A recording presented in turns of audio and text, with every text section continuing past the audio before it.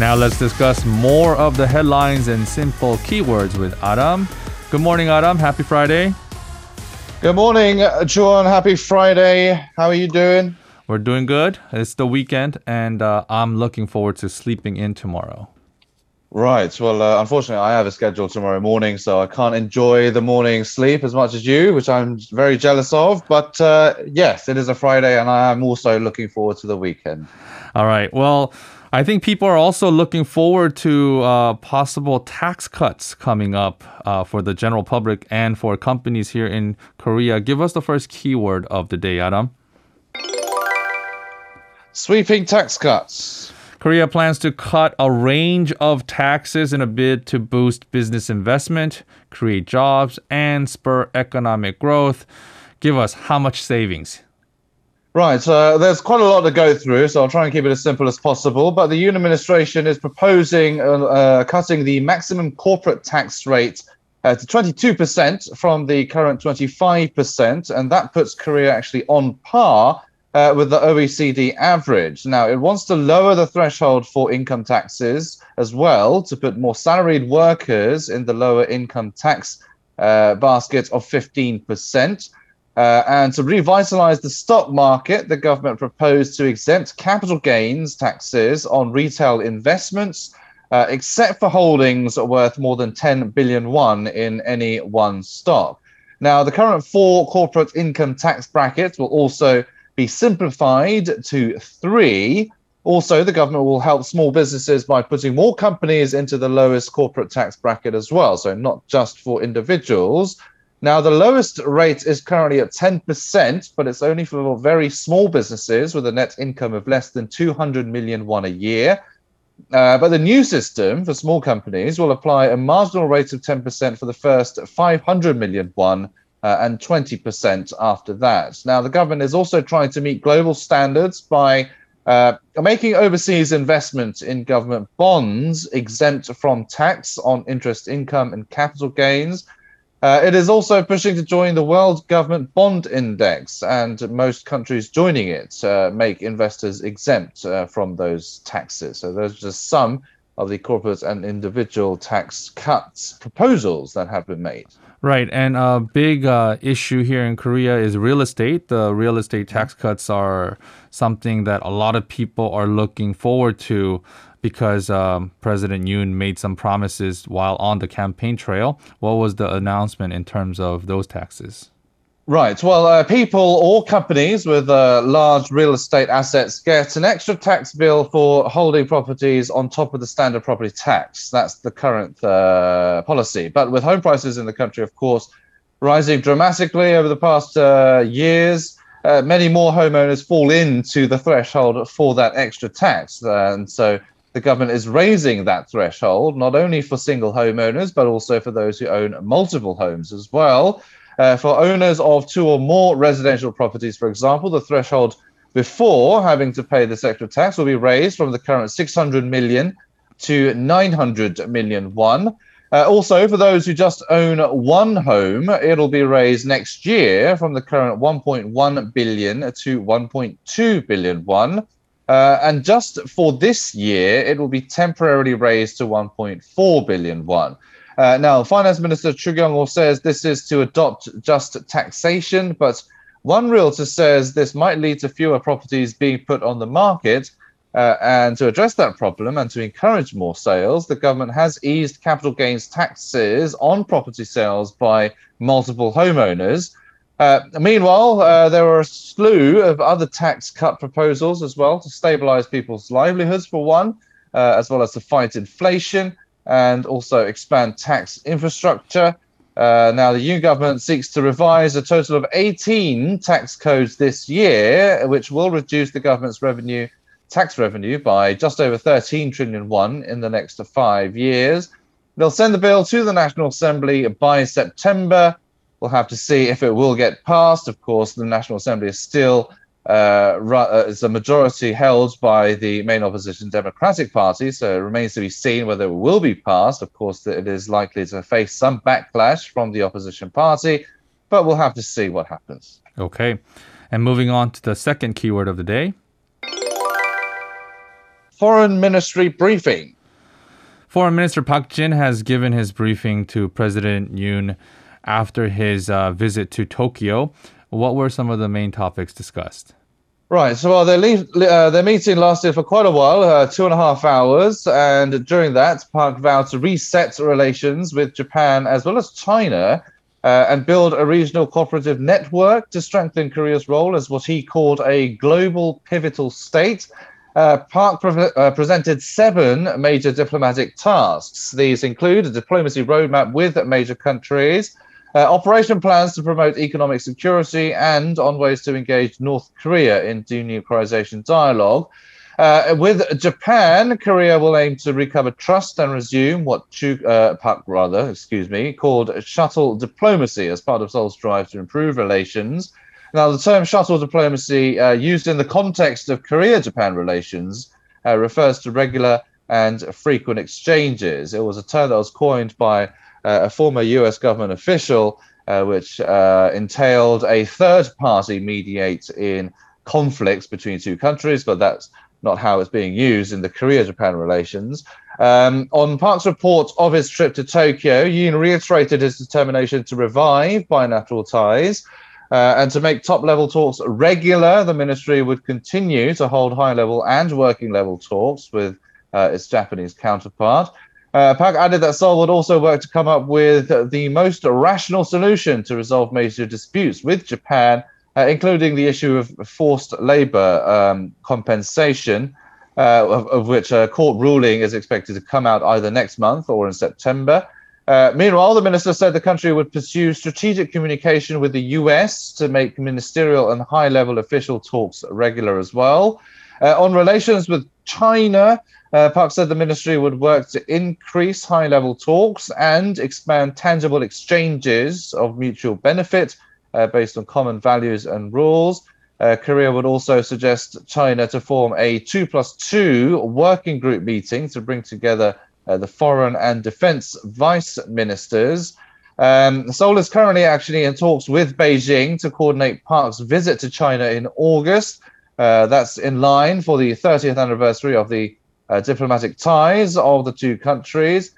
Of course, Korea is in the middle of a balancing act between the US and China. It's kind of on the fence of whether to join the so-called Fab 4 or Chip 4 alliance that's led by the US and aimed at trying to rival China in terms of the chip industry. Addressing ways to handle North Korea, meanwhile, Park said the South will continue to make efforts to persuade Pyongyang to come to the negotiation table for denuclearization. Okay, and speaking of the semiconductor industry, give us the third keyword of the day. Chip investments. The Korean government is accelerating its steps to become a leading semiconductor nation. This includes tax incentives and government support for related companies while fostering talent by the thousands. Okay, so this has been a common news topic on our show this week. More support from the government. That's right. So the government plans to maximize corporate investment and invest more than 340 trillion won over the next 5 years. Now, it also aims to nurture more than 150 skilled workers in the field. We've been through that detail already, so I won't go into it again. Now, the new scheme also aims to ease regulatory hurdles for the chip industry overall. The government plans to raise the allowable floor area ratio of the nation's 2 chip-making complexes in Pyeongtaek and Yongin to have more clean rooms. That's where chip making or silicon wafers are manufactured into chips. And all this is to help create more jobs. Now, one clean room is actually known to generate some 1,000 new jobs, hence why the government wants to increase the number of clean rooms. Now, the overall approval process for new investments and facility expansion within the complexes will get faster and more flexible for speedier decision-making and business planning as well. A 350 billion won research and development fund is also under consideration. The government has also set goals to increase the nation's global market share of system chips from the current 3% to 10% by the year 2030. So quite a jump. And it also wants to boost the rate of domestic supply for materials, parts, and equipment from the current 30 to 50%. All right, and jumping from one conglomerate to another, give us the fourth keyword. Hyundai profits. Hyundai Motor has beaten market expectations with its earnings for the second quarter and announced record highs in both sales and operating profit. They're making pretty good cars that are winning a lot of awards these days. Yeah, especially not just in the domestic market, but overseas as well. So that's right. where most of the sales are coming from. And that's led to the car maker's operating profit jumping to nearly 3 trillion won. Now, the last time the company recorded operating profit above 2 trillion won was actually in the second quarter of 2014. And of course, especially when considering we've had a pandemic and a lot of supply chain disruptions, that's quite a feat. Now, Hyundai's revenue also increased just under 19% on year to 36 trillion won. Net profit was just over 3 trillion won. That's up nearly 55.5% on year. The jump is mainly thanks to increased luxury vehicle sales and the weak Korean won, which is quite interesting. Now, Korea is usually known as a car brand that sells a lot of good value cars, right? It's not really known for its luxury vehicles. The people usually tend to go to Germany or Japan for that. German and Japanese manufactured cars, rather, I should say. Now, the good performance comes despite reduced sales. That's, of course, as I mentioned, due to shortage of automotive chips globally. The number of cars actually sold decreased by just over 5% on year. But robust sales of high-end Genesis vehicles, the luxury arm of Hyundai, as well as SUVs and, of course, electric vehicles as well in the US and Europe, those were the ones that drove profits. And, of course, the weakness of Korea's currency against the dollar also helped boost the bottom line as well. But the company was cautious about the outlook for the latter half of the year. It noted that while the chip shortage is getting better, uncertainties in market conditions are expected to continue, of course, due to geopolitical risks and also the resurgence of COVID-19 cases as well. And as part of measures to increase market share and profitability, Hyundai said it will fortify its electrification portfolio with the launch of the Ioniq 6 in the third quarter and maybe other electric vehicles and more product lineups as well. Yeah, you mentioned how traditionally it's been German and Japanese auto manufacturers that got the luxury line, but I think Korean automakers, especially Hyundai, is leading the charge in catching up to them.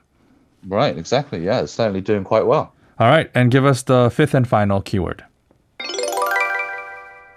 ECB rate hike. The European Central Bank has raised interest rates for the first time since 2011, and this increase caught some people by surprise because of the size of it, right? Right. I mean, there's a total of 19 members that use the euro. So, of course, they do have a long process of making a decision, and they do have to make a decision very carefully when coming up with these rate hikes, if any do happen. And of course, as you mentioned, this is a surprise move, and the ECB pushed its base rate up by half a percentage point. Now, economists have actually expected a smaller quarter percentage point rise.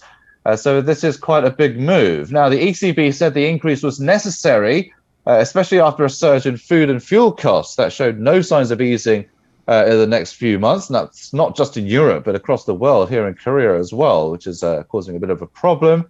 Now, the ECB's president, Christine Lagarde, expected inflation to remain undesirably high for some time.